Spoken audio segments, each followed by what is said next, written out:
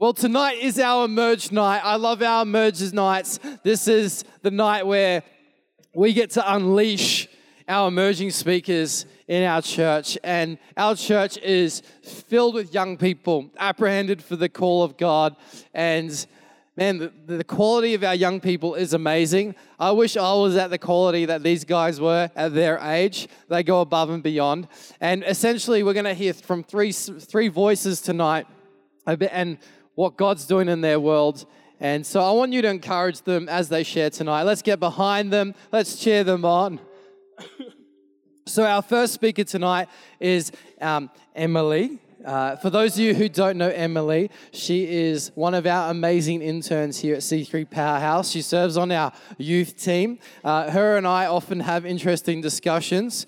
I think she uses more words in a day than I use in a week. But that's one thing I love about her. She loves people. She's a ball of energy. She loves a good chat. So church, let's stand to our feet and welcome Emily as she comes and shares. Thank you. Oh, thank you, Pastor Josh. He's not wrong. It's the truth. Good night. How are we all? How are we doing? Thank you for having me up here tonight. I'm very excited to speak. Oh, sorry. I have no clue. Anyway, I just wanted to, take a seat.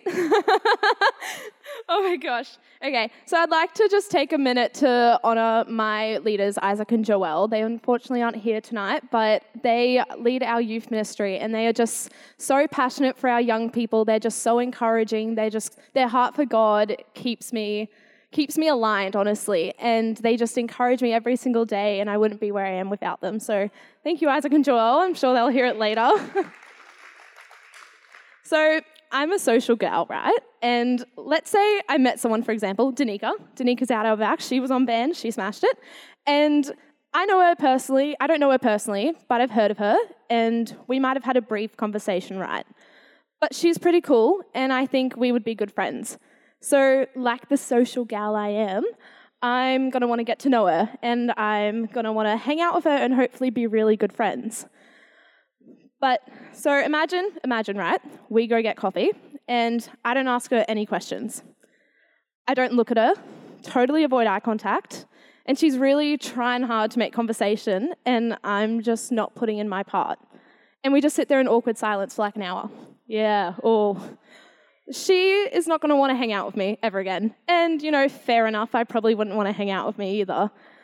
So a quiet time is a place where you go to God as you are. You seek Him in private, and you form that relationship with Him. When you're spending time with a friend, Danica, and you're building that relationship with them, you're putting in that time and effort to make conversation, to get to know them. And it's the same with God. This is so stressful.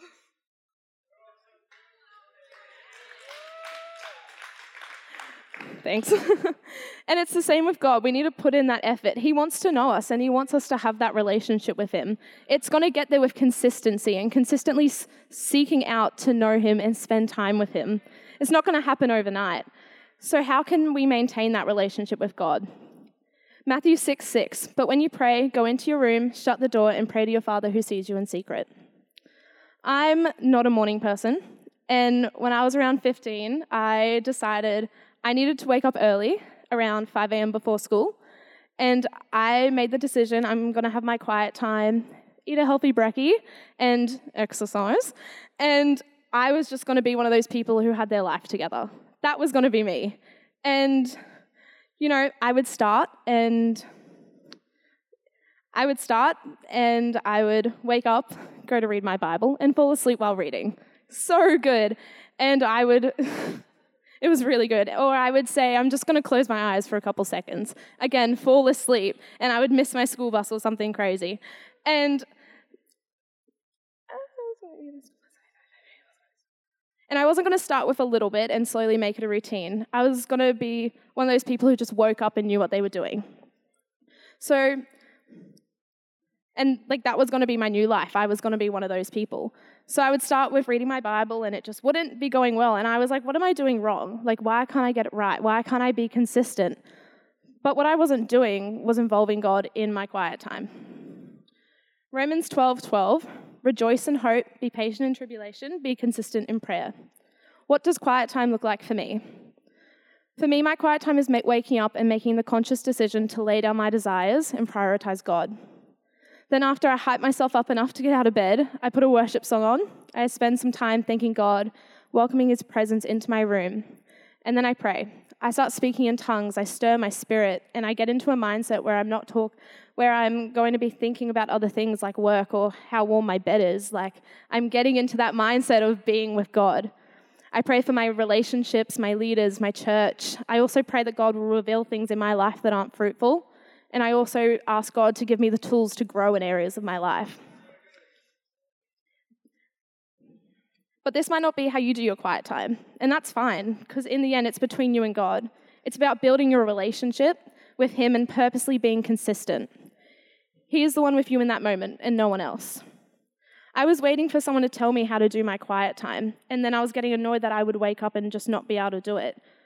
And I would be annoyed that I didn't know how to pray and I didn't know how to read my Bible. Then I started to actually involve God in my quiet time by purposely seeking him and getting to know his voice. In Matthew 6:33, it says, "But first seek the kingdom of God and all of his righteousness, and all these things will be added to you." I needed to involve God, and by asking him to give me patience and diligence to actually come to a place where I'm reaching out, surrendering and admitting that I can't do it on my own. I need God's strengths in all areas of my life, including my quiet time. It was such a simple prayer, but it had such power behind it because it was from the heart, and slowly God made that an area in my life that is now strong and consistent. But I was patient, and I had to put trust in God. Corinthians 4:13 says, "I can do all things through Christ who strengthens me." So I'm just going to pray. Lord, right now, I just thank you for every single person in this room, God. I just thank you that every day you're working in us to make our quiet time stronger in your name, Jesus. I just thank you that you give us patience, God, and when we reach out, you answer. You take our hand and you hear our prayers, God. And I just thank you and I lift you up right now. Amen. Amen. Amen. That was so good. I love that. Well done, Emily. It's not easy getting up and sharing in front of people, but to push through and do it anyway, it takes courage. So well done, Em. And I love what you shared. It's just, if you don't fit into the normal mold of quiet time, that's completely fine. God's a lot bigger than the mold. So you can, as long as you connect with God, figure out your rhythm and ask God to help you in that journey and be real with him. So powerful. Come on, let's thank Emily right now for sharing. Hey, well, our next speaker is the mighty Liam Sarich. And if you don't know who Liam is, he is one of our interns as well. He serves on our new people team. He helps look after all our new people, and he does a fantastic job with that. He's also a Brazilian Jiu-Jitsu master, so if you ever step out of line, he'll choke you out. But what I love about Liam is that whatever he puts his mind to, he is completely passionate and focused about. And one of those things is God. So I know he's going to share a great message tonight. So let's stand to our feet and welcome Liam as he comes and shares.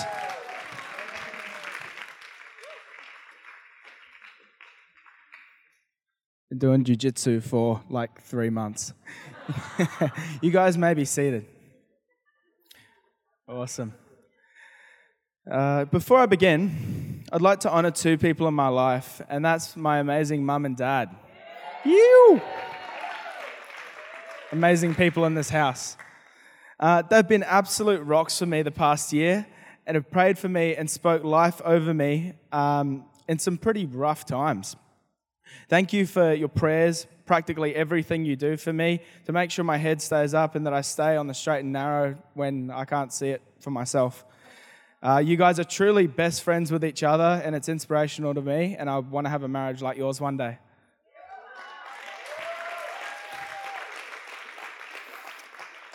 Cool. So that was amazing, Emily. Thank you so much for just sharing that download. I'm going to be sharing around my personal devotion time too, how it's impacted my relationship with Jesus, and the fruit of having this habit in my life. Over the last year, I've gotten to know the Lord in a way I've never known him. August last year, I was faced with a reality that I do not wish on anyone, and that's separation and eventual divorce. Up until this point in my life, if something happened and I was put in a situation that I didn't want to face emotionally and spiritually, I'd subconsciously escape it. And that was through drinking with friends that would lead me down bad roads. Many times, I'd been the leader of that fun as well. When this happened, I wanted to drop everything and fall off the face of the earth and drink myself basically into numbness so I didn't have to feel the pain. That was the first thought that came. But secondly, the second thought to what I was to do was to go into prayer. And so that's what I did.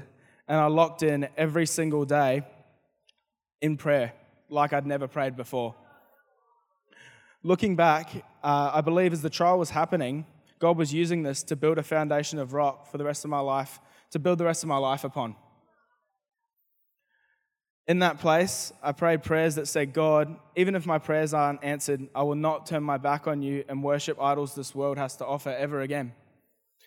My prayer, it was putting God in his true place in my life. And I'd never done that before, even being saved a long time. There was always Jesus and something. Jesus and alcohol, Jesus and this little bit of fun that's when I needed to let some steam off. So it was tearing down all the high places that I probably never had and I maybe never would have.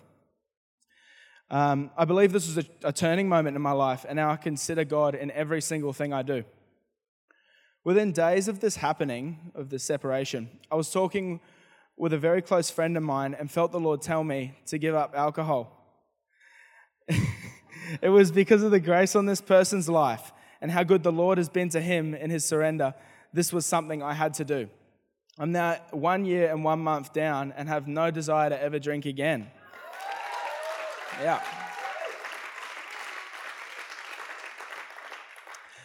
So I've gained so much in this year where it looks like I've lost it all. And I put it all down to prayer and being close to God to hear his voice. If I was to put prayer into one sentence, I'd describe it as knowing the reason you're alive and walking in that truth.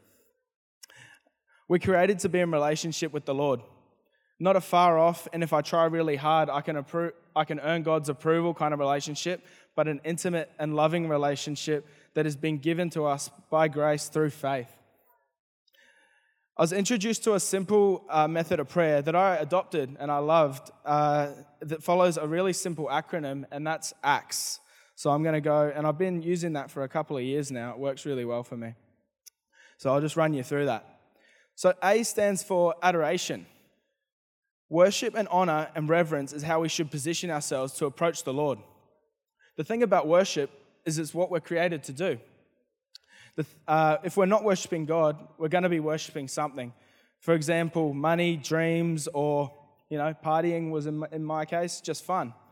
Or any other fleeting thing that this world tells you that will bring you joy.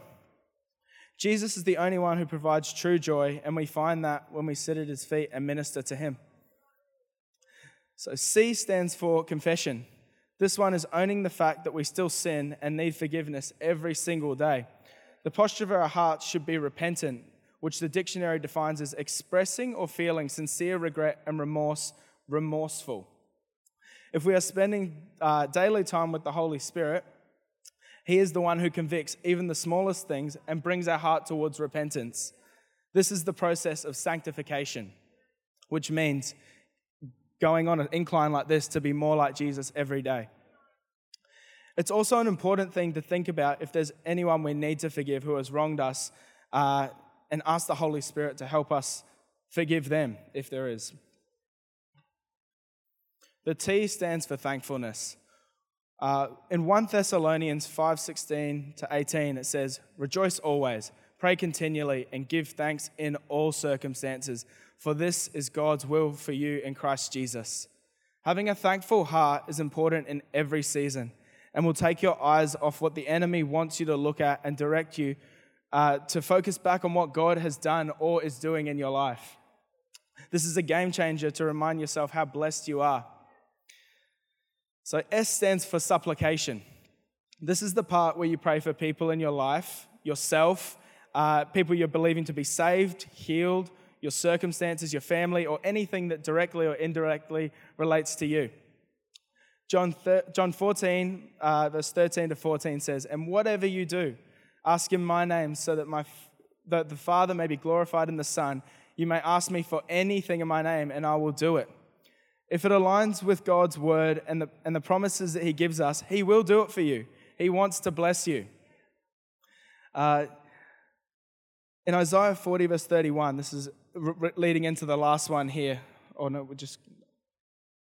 This is leading into the last part of my worship time, which is waiting on the Lord. So in Isaiah 40, verse 31, it says, "But those who wait on the Lord shall renew their strength. They shall mount up with wings like eagles. They shall run and not be weary. They shall walk and not faint." It's a great scripture. I always finish by sitting in silence and focusing on God. And if there's anything that he's saying in that moment, it is the time to soak and enjoy him and receive what he has for me in that moment. It's a place of gaining real strength, as it says in that scripture. Recently, I've been believing for a housemate, a man who believes in God, and someone to be mates with. I've been really giving this to God in prayer and been getting pretty frustrated with it, to be honest. I've met multiple people, some pretty interesting people. Flatmates is a wild place. And I began to get pretty discouraged about this and thought about, just taking anyone, and that I was being too picky with what I wanted.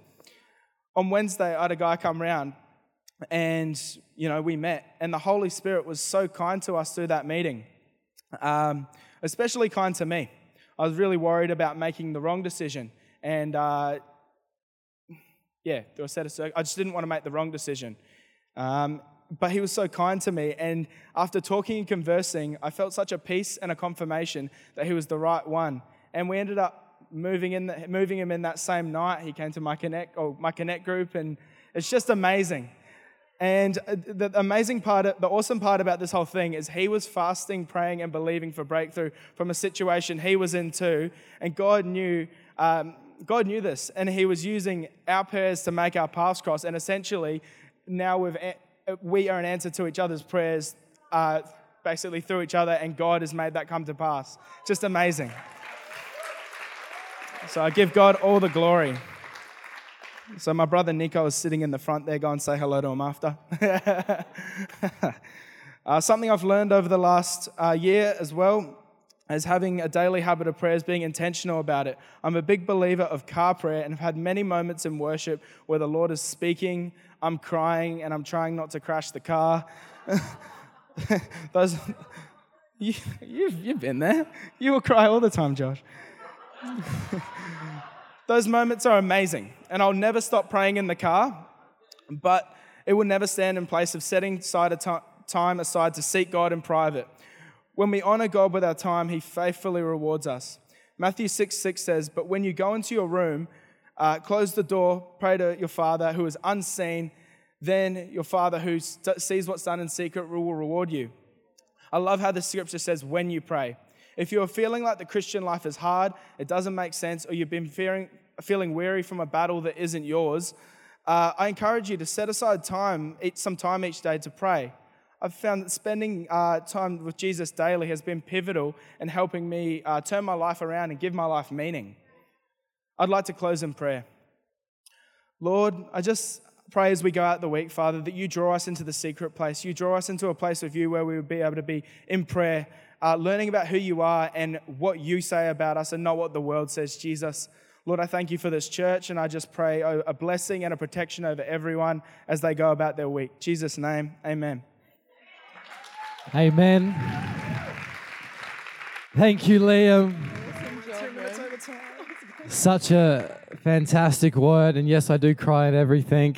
Not sure about the crashing car bit though, but I do cry a lot. So, but man, what a fantastic word! Congratulations on a year with no alcohol, and I just love that thought around what Liam is like in seasons where we might be grieving or in loss, or seasons where we might feel like there's no hope.